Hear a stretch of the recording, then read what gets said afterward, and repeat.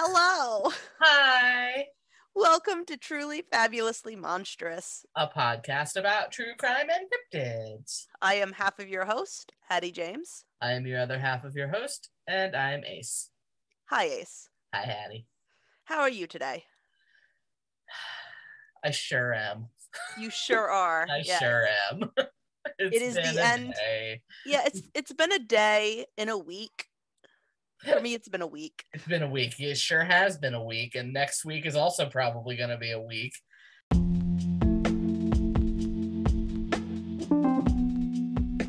Hi, it's your half of host, Hattie James here.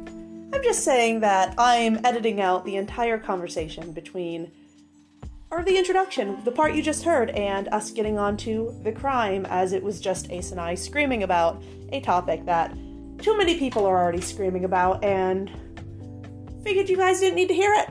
Ace and I made that decision ourselves, that you guys don't need to hear it, so enjoy the rest of the episode.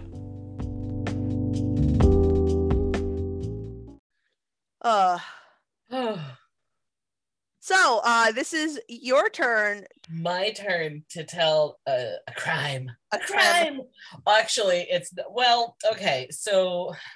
You know how in the last episode you did the prequel to Boggarts? You did Covered Brownies. Okay, so I also am kind of doing a prequel today because tell me more. I realized after we recorded the episode about Linda Hazard and her starvation stuff, I realized that I basically just jumped feet first into the crime and didn't give any historical background on this woman. I just basically was like, she's bad and starved people. Here's a thing. And then but I didn't really give any why she did that. Why was she like that? What was her childhood like?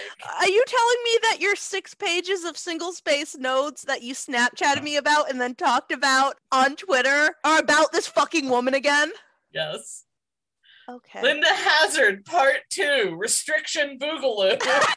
The prequel. She has a fascinating story, and if she hadn't killed people, she just would be like, oh, wow, what a fascinating historical reader. Like, wow, you really did, try and break through as a woman in, alternative medicine, because, not all alternative health practices are terrible. Some of them are, chiropractors. That's alternative medicine, and, that has its place. Going to see a chiropractor can do... You have a really good chiropractor that knows what they're doing and is not ooh, essential oils.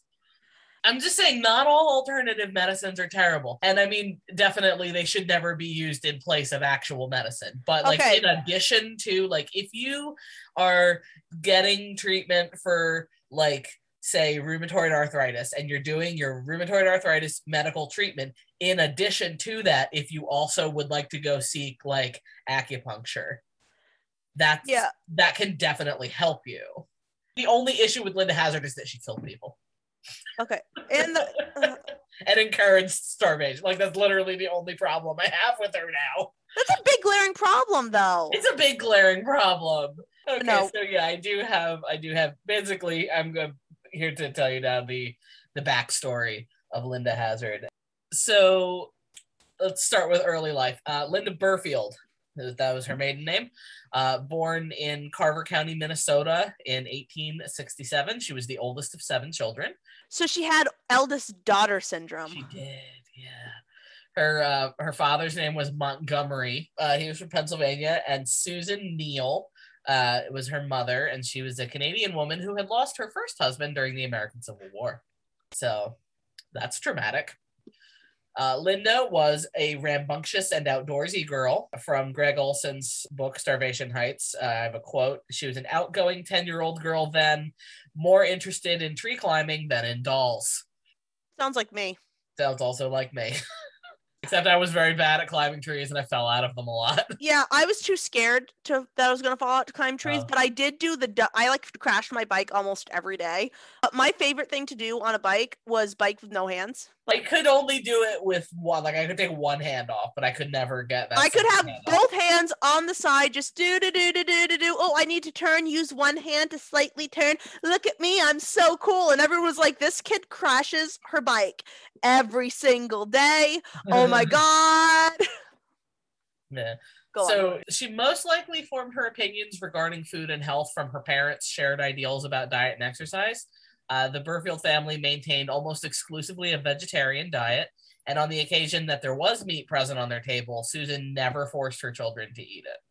So that was kind of cool. Like, she didn't force her children to do something that they didn't want to do. Okay, in the 1800s, that's unheard of. But you can't blame her killing people by starving them on having good parents who happen to be vegetarians. No, I know. I'm just saying that's like kind of where her like opinions about food started. Right? I really am excited to see how parents instilling healthy eating habits turned into a woman. Her parents just gave her like the start of like, here's some healthy ideas, and she probably would have just held on to those ideas if like later stuff hadn't also happened. Okay. For her own interest in specialty medicine, Linda herself would trace this to the house call visits from a doctor who was employed yearly by her father, Montgomery Burfield, because Montgomery followed the logic that even if no one in the family was ill, that his children could benefit from the care of a yearly doctor's visit. You know, preventative medical care. That's the basis of modern medicine. Yes. Unfortunately, this was the 1800s, and not all doctors were good at being doctors. No, there's a quote I actually saw today that said, most men die from the treatment, not the ailment. And there was a quote from like the 1600s. So. Yeah, let's throw some leeches on it. You'll be fine. Yeah.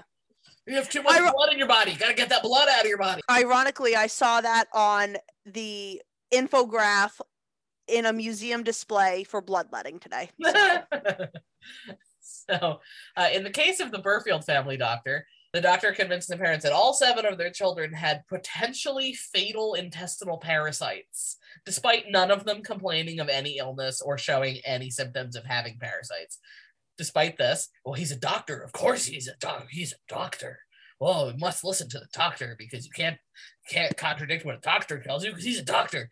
So he prescribed all the children pills that incurred, the predicted results of a treatment for intestinal parasites in the 1800s, namely excessive vomiting and diarrhea.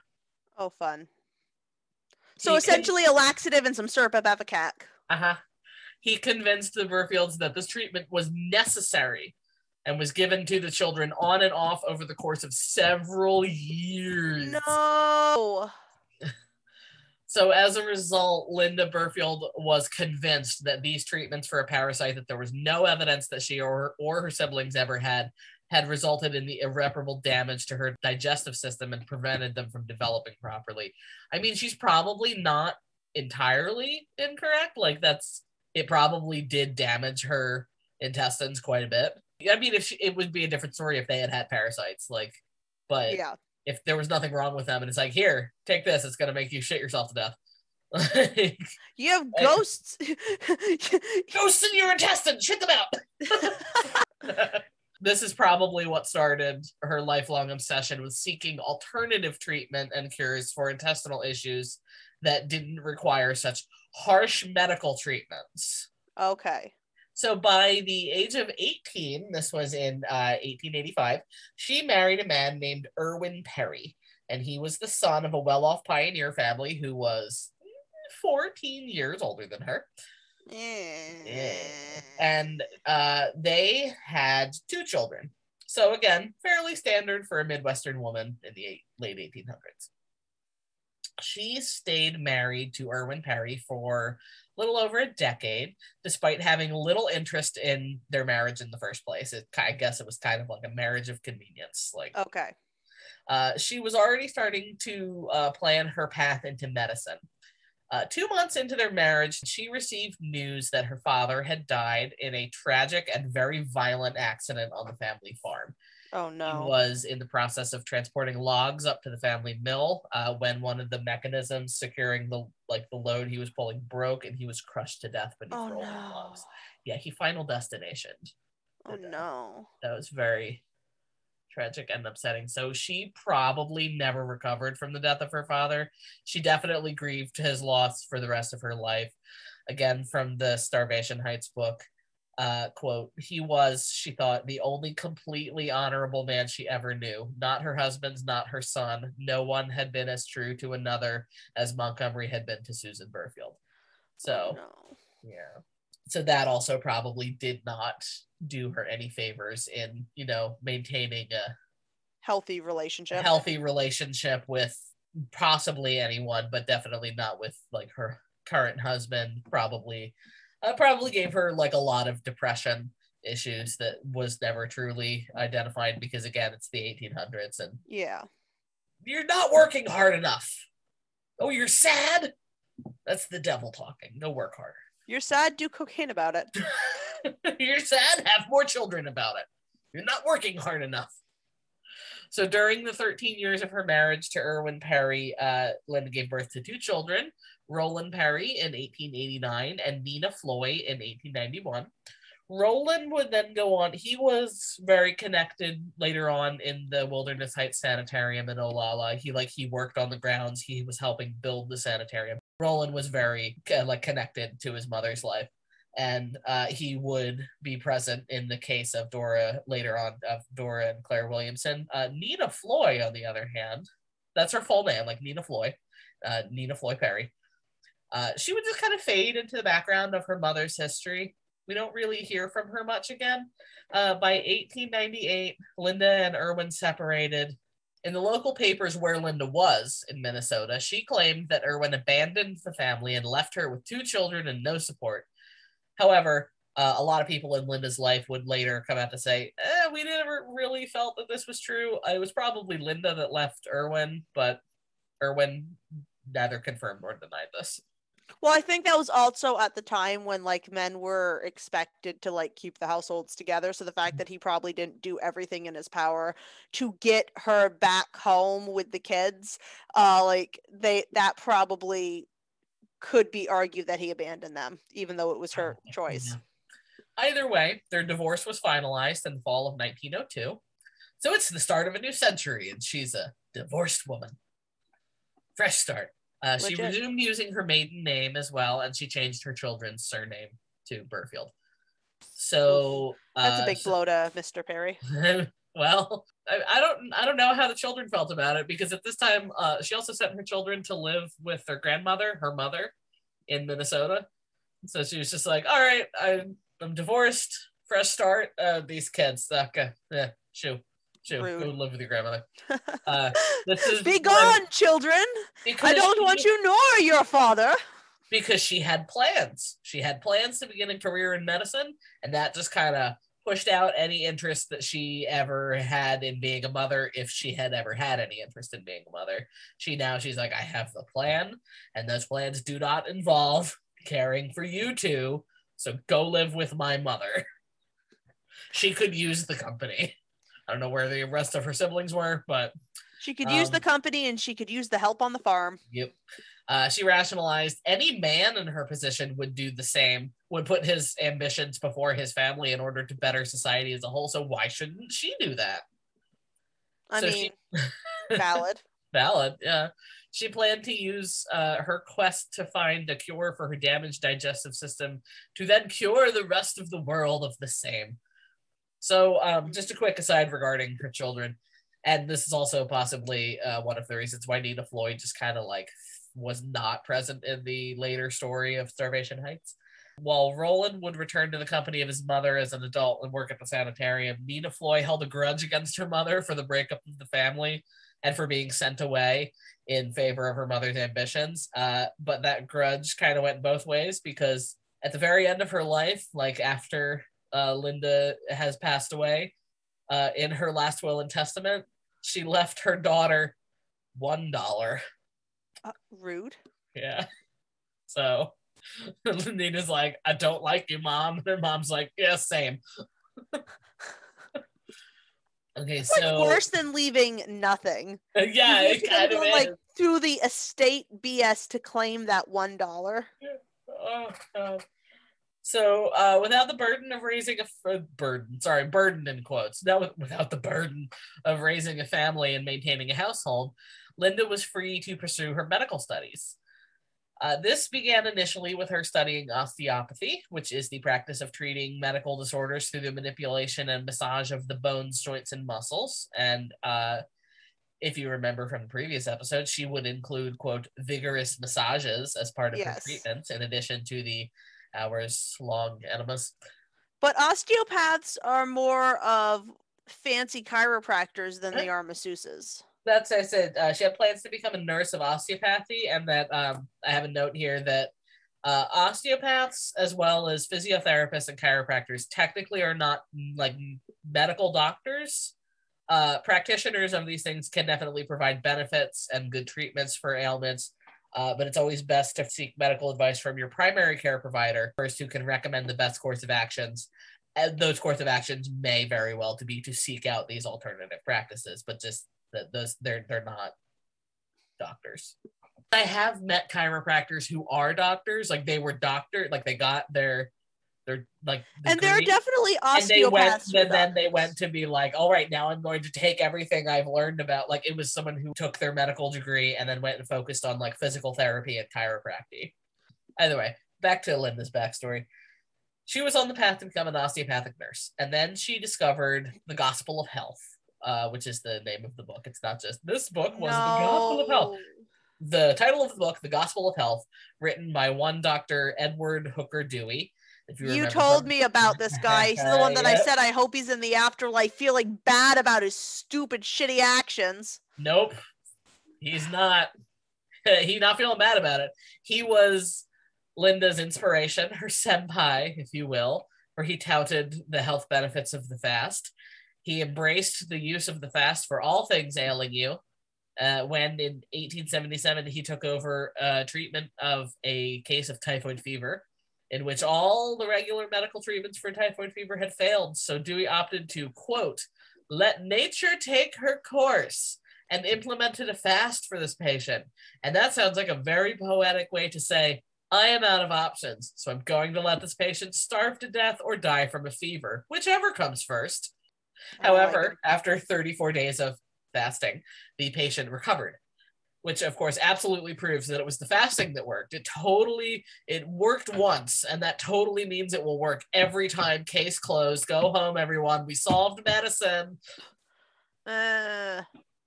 After reading Dewey's The Gospel of Health, as well as his other treatise on diet, The No Breakfast Plan, Linda made contact with Dewey and pled her case to study under him and be the one to carry on his teachings, which she did. She studied under Dewey, and she became a major champion for the use of fasting in all walks of life. And while she viewed Dewey as her teacher and mentor, they did clash a little bit in some regards. Namely, Linda was real enthusiastic about the use of, quote, the internal bath, also known as our good old friend, the enema. I hate it. She insisted the two things were two parts of the whole treatment, and that enemas were the necessary conclusion of a fast in order to maintain continuous hygiene and to clean out your digestive tract of all those toxins that were building up in your system.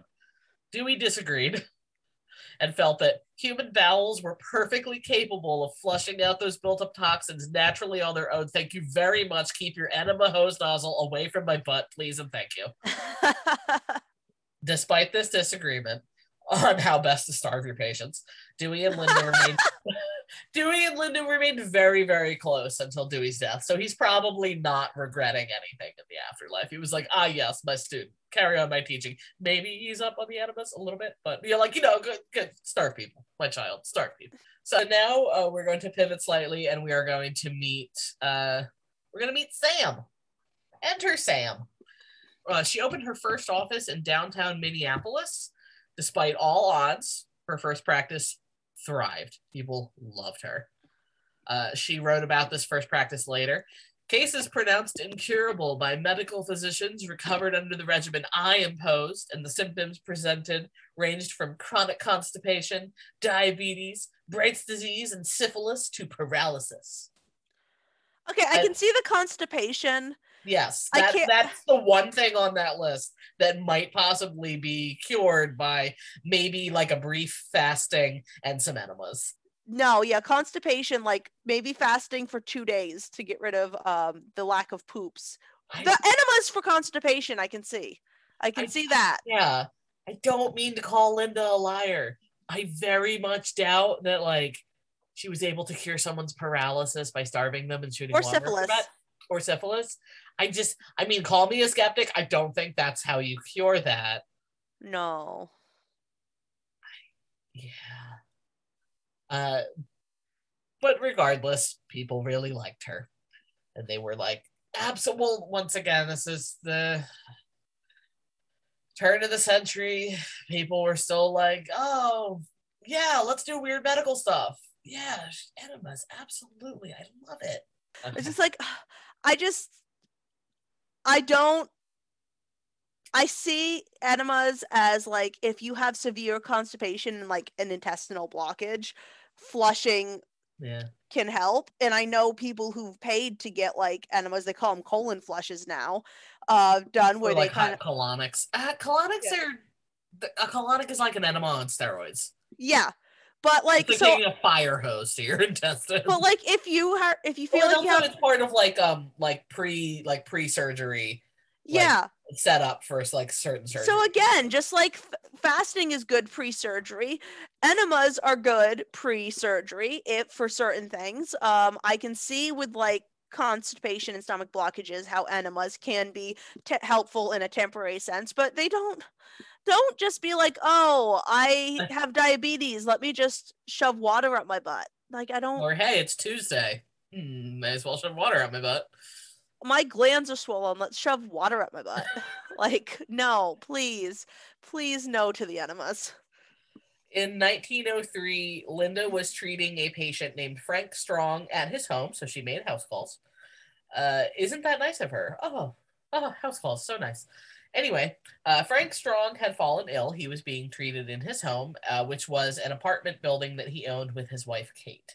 So Frank and Kate Strong had recently rented one of their apartments in the building to a lovely newlywed couple named Samuel and Viva Hargrave.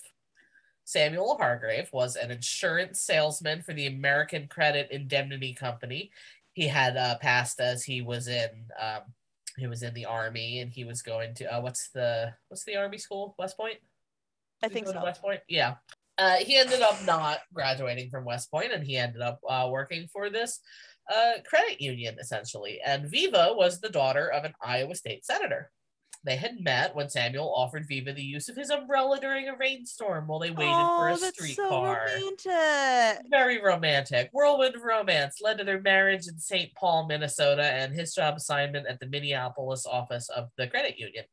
After their wedding, they rented this apartment from Frank and Kate Strong in downtown Minneapolis. Isn't that lovely? It is. So now, while Frank was being treated by Linda Burfield, there was no reason for her to have met either Samuel or Viva because they lived in a different part of the building. And by all accounts, they were too busy being newlyweds and doing all the fun stuff that newlyweds do at the turn of the century, like showing them each other their ankles or whatever.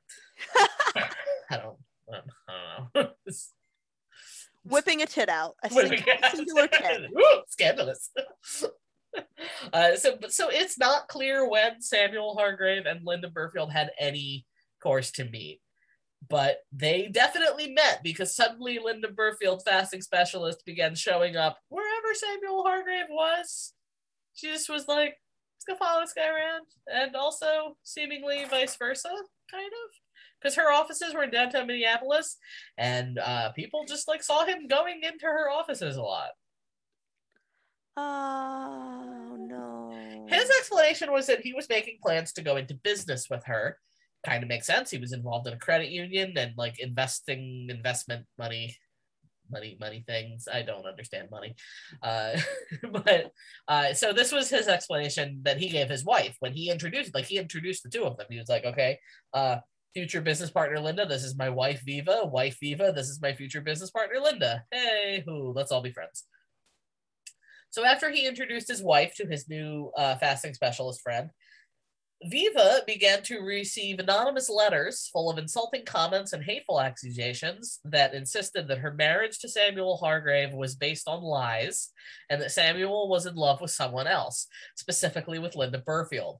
Gosh, I wonder who it was. Who was anonymously sending these letters? Couldn't be Linda Burfield. Who could it be? Not Linda Burfield. So Samuel, of course, was like, no, baby, no, baby. This, don't pay attention to those letters. They don't mean anything. It's nonsense. No, baby, I have no idea who would make such vile vile allegations. No, baby, don't. So he promised his wife that he would terminate his friendship with Linda and that he would abandon his plans to become a business partner in her medical practice. He even sent essentially a breakup letter to Linda saying as much. So Linda received this letter, read it, and then, kind of like Bender in that one episode of Futurama, went, "I choose to not understand these signs. DW, this sign means nothing to me because I can't read. And just continued to steamroll ahead with her plan to steal Samuel Hargrave for herself. She was like, that dude, that guy, I want him. I didn't want my other husband, but this one, I want this one. On November 11th, 1903, Linda Burfield and Samuel C. Hazard were married by a minister in her own fasting practice office. Oh. She then spent her wedding night alone because, her new husband had to go home to his other wife, or, That's bigamy. his only wife, because bigamy was illegal. And I don't think that their marriage was, legal. But over the next few days, Sam kind of ping-ponged his way between his two wives until November 14th, when he asked Viva to meet him in his office at the credit union that evening. But when she showed up, he was not there. She did find a note that he had left for her, though, explaining that he had another business engagement come up and that he would be detained and then he would see her later that night. He did not see her later that night. He did not come home that night. And she spent the night kind of like very restless, very worried. Like, what happened? Was he sick? Did he get hurt? Was he hurt somewhere and unable to contact her? Worried wife stuff. So the next morning, he comes back to the apartment along with her father. Ruh-roh. Oh, no. Uh-oh. Samuel proceeds to very just kind of dispassionately tell his wife that she is not his wife, and that, in fact, there is no record of their marriage in St. Paul, and that legally she is only his common-law wife, and that he's married to Linda Burfield now. I don't know why her father was there, other than possibly for emotional support. I don't know if he came on his own and happened to show up at the same time as Samuel did, or if Samuel went and got him and was like, hey, I'm about to emotionally devastate your daughter. Want to come? It's not really clear in any of the research I did, but either way, after this confrontation, Samuel Hargrave, or Hazard, I really don't know which one is his actual last name, he quits his job at the credit union with no notice.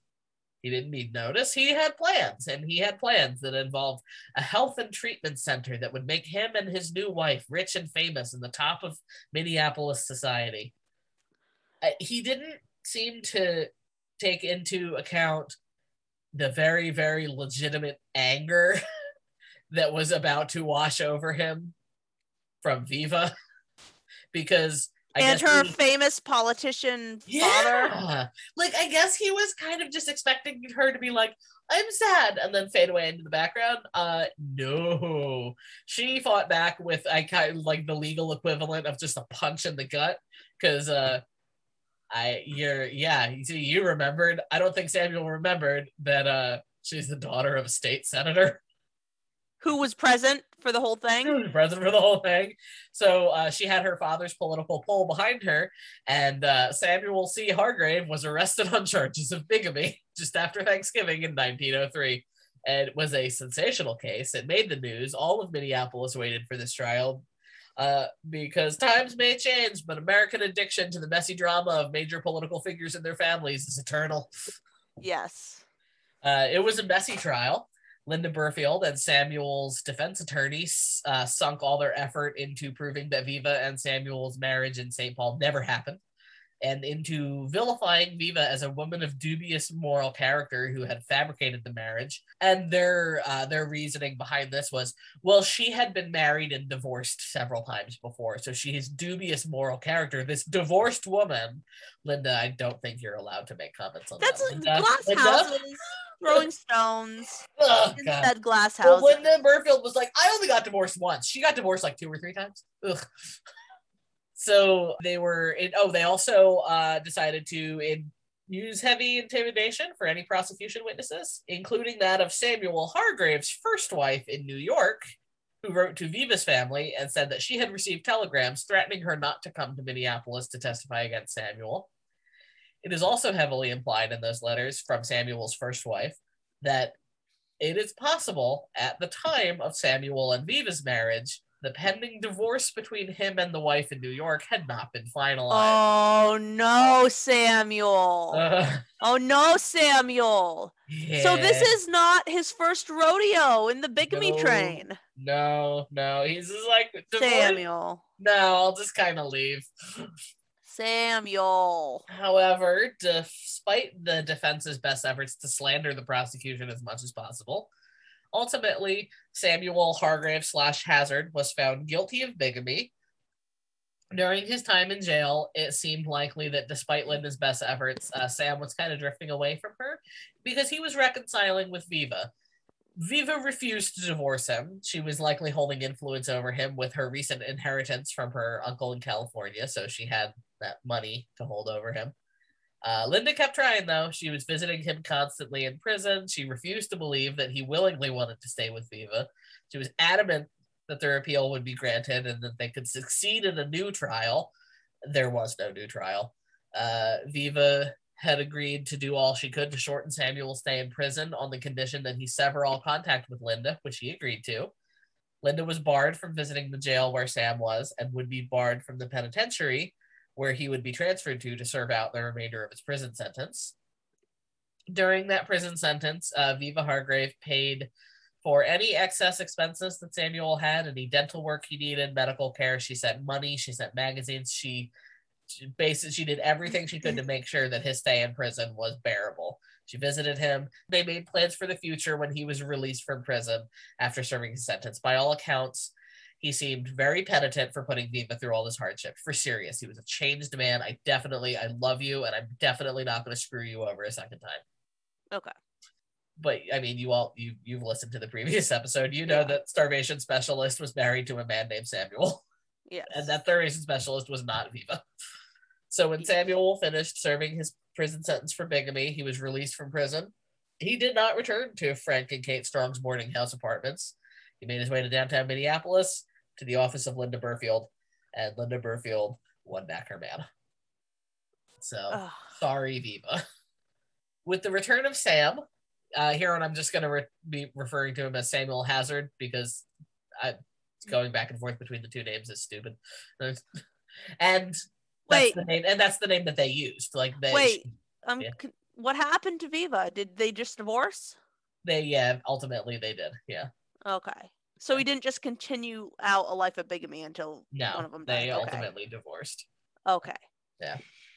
So since Hazard is the name that they were using instead of Hargrave, I'll just call him Hazard from now on. So now it was time to get down to their plans for a great sanitarium in Minneapolis. She was going to teach her message of fasting to the world. Sam was the man who would help her achieve this vision because he was good with money. However, despite or probably because of the media circus covering the bigamy trial, her offices were jumping. She had a lot of patients. She was as busy as she could manage on her own. And with the return of Sam, the business could increase. In 1906, the listing on the Minneapolis directory listed both Burfield, Linda, and Hazard, Samuel C. as specialist of fasting, physical culture, and health and home, and manager of Linda Burfield's health home, respectively. However, in the following year of 1907, the directory mysteriously had no mention of Dr. Burfield, and of Samuel Hazard, it merely indicated moved to Seattle. What happened to the dream team? Well, their plan, they were going to set everything up in Minneapolis. Well, you couldn't ask them because they wouldn't talk about it. There was some vague references of being called to the Pacific Coast to be closer to family. And there is a little bit of information about in Minneapolis was when the first, her first patient died. But there's so little information on that because they never brought any charges to her. They never did anything about it because there was so little evidence. I can't even find the name of the person. Okay. So there's I think I'm just gonna go on the assumption that it's possible it was a rumor. I don't know. After the fact of when all the thing was happening in Washington, they're like, well, she killed people in Minneapolis too. Sources? Like, I don't have any. Okay. Possibly one issue that cropped up that caused them to kind of like pack up and leave Minneapolis was, well, I mean, it didn't help that Viva still lived in Minneapolis. Like, they may have been divorced, but like, I mean, she was still there. Like, hi, how are you? I kind of want to ruin your life. Or just make this really uncomfortable for everyone involved. Also, Samuel was not the most faithful person. Like, if he was unfaithful to his first wife with Viva and then was unfaithful to Viva with Linda, past behavior indicative of future decision making, it's likely he would then continue this cycle of Yeah. So, which he did. He liked two things. He liked being an alcoholic and he liked chasing after women. Oh, So no. that led to kind of a strained relationship since they were both still being dogged by the media, by Viva, by her family. So rather than address the problem, they went, hey, let's move somewhere new and hope the problem doesn't follow us. Let's have a clean slate in Seattle. Let's just go there and all of our problems will go away. When you move to a new place with new women that you haven't cheated on your wife with, there's more women to cheat on your wife with. Look at all these women I haven't cheated on my wife with yet. Exactly. Yes. Metaphors.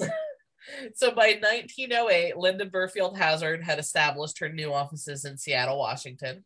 She was in the process of turning their home in Olalla into the sanitarium fasting treatment center of her dreams. At this point, her son Roland moved to Washington to work on his mother's sanitarium to help with its construction and to act as like an orderly or an assistant with the patients. This is also when the official body count begins. Like I said, there were the accusations of a patient dying in Minneapolis. However, there was never enough evidence brought forth by any prosecuting attorneys. Nothing ever became of it before they relocated to Washington. So it is important to note, again, we've hit on this a lot. Linda Burfield Hazard is not a doctor. She's not. Yeah. She is not a doctor. She's a practitioner of alternative medicine.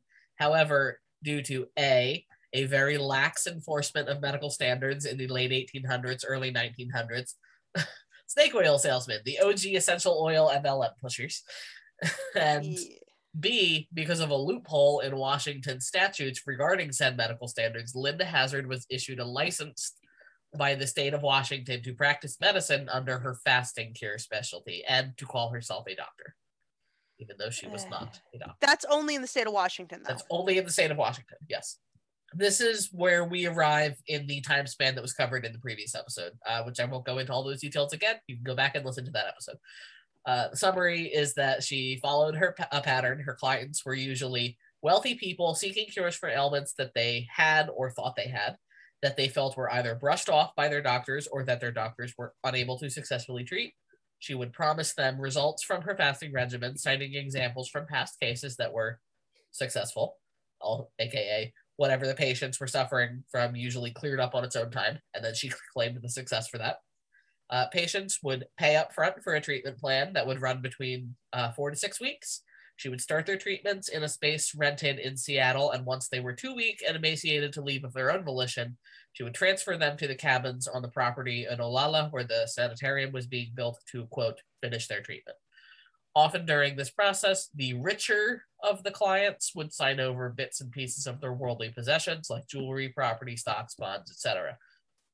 Although not all of her patients died, she insisted that anyone who did die while undergoing her treatments died from succumbing to their underlying illnesses that had been left untreated for too long, and definitely not because she was starving them and subjecting them to violent massages that were akin to beatings and inflicting enemas that lasted for hours at a time. All the while, her husband stood by her and used his past talents of fraud and misappropriation of money to drain as much money from the accounts of their patients as possible. Oh yeah, when he was married to his first wife in New York, he didn't leave West Point. He was expelled from West Point for misappropriating army funds and embezzling a ton of money from the army. And that's what led to him pursuing a career with a credit union. I was wondering about that. Yeah, so he was good with money. And by good with money, I mean wink, wink, good with money. Yeah. He was good at taking money and making it disappear. So while she was draining the life from her patrons, there was dear old Samuel helping drain all the money out of their bank accounts. And as previously stated, some of her patients survived these treatments. They were added to her list of successful treatments. But as we said in the last episode, officially 14 patients, possibly more, died under her care as a result of her treatments. And again, as I'll run through the list of those victims' names, the people who lost their lives under her care were Miss Elgin Cox, Stacey Maud Haglund, Ida Wilcox, Blanche B. Tyndall, Viola Heaton, Eugene Stanley Wakeland, Maud Whitney, Earl Edward Eardman, L.E. Radar, Frank Southard, C.A. Harrison, Ivan Flux, Lewis Ellsworth Radar, and Claire Williamson, whose death she was ultimately brought to trial for, found guilty of due to the testimony of Claire's sister Dora, who nearly died from the same treatments, but who was able to escape with the help of her childhood friend and her uncle. In the previous episode, we stated after the trial, she only served 2 years in the state penitentiary at Walla Walla. And after that, she and good old Samuel moved to New Zealand, where she continued to practice her fasting cures under the titles of physician, dietitian, and osteopath. She also published a second book, because during all the previous stuff, she published at least one book. So she published her second book and made enough money in New Zealand to return to Washington in 1920 to complete her School of Health, because by that point, the state had wised up, pulled her license, so she could no longer call it a sanitarium. In 1935, the center burned down. Karma. And then in 1938, Linda Hazard died while undergoing her own fasting cure, because despite all the deaths at her hands, she still steadfastly insisted that her treatment was legitimate, and that fasting and so many enemas was the cure to all intestinal issues that had plagued her entire life due to one rogue doctor's pill-happy actions. Oh, I have a fun fact, which is a little bonus crime for this episode that I know about Linda Hazard. Yes. So she moved to New Zealand, right? She did. She still went by Dr. Linda Hazard there. New Zealand did not have the same laws as Washington.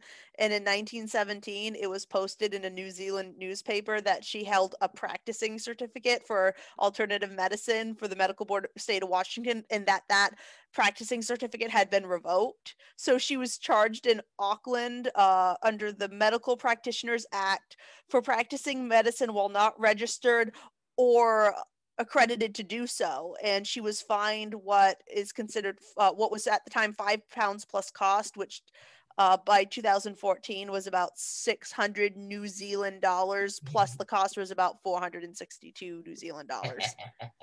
But yeah, she got in trouble for pulling her shit in New Zealand too. But yeah, that is the backstory of Linda Hazard and how she wound up where she was. I still hate her. She had chutzpah. She knew what she wanted and was like, I'm gonna get it. I want that man. I'm gonna get that man. I want their money. I'm gonna kill him and get their money. Sources for this episode, pretty much the same sources I used the last time. I have Greg Olson's book, Starvation Heights, Murderpedia, of course, Smithsonian Magazine article by Bess Lovejoy, a collection of articles from the Washington State Archive, and then an article called Starvation Therapy, The Strange Case of Linda Hazard by Steve Dunkelberger. Steve Dunkelberger. I love your name. Love him. Love it. Hate the person he wrote about. Okay, I promise no more episodes about Linda Hazard. I'm good. I got it out of my system. Yay! Da da da da da da. It was good. Now we've come full circle. Yay! Yay! Yeah, you're right. She had balls, but she just didn't use them correctly. Yes. Anyway, tune in next episode where I will bring you a cryptid. Yes. I haven't decided what it is yet, but We'll know by We'll know by the time that episode comes out. Yes, we'll know by the time we record it. You'll know by Yeah. next Tuesday, Yeah.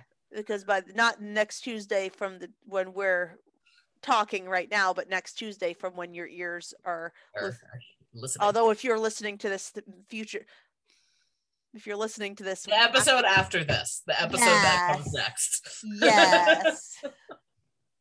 All right, Anyway. and if you have any questions, comments, concerns, sweet nothings, anything that you want to send us, you can send it at trulyfabulouslymonstrous@gmail.com. Also send your stories if you have stories that you want us to tell. Yeah. And you can also find us on Instagram at trulyfabulouslymonstrous. And we have a Twitter, TFAB Monster Pod. Yeah, that's where you can find us. And yeah, so tune in next time for a cryptid. Yep, we'll be there. We hope you will too. Bye. Bye. Love. True love. Love.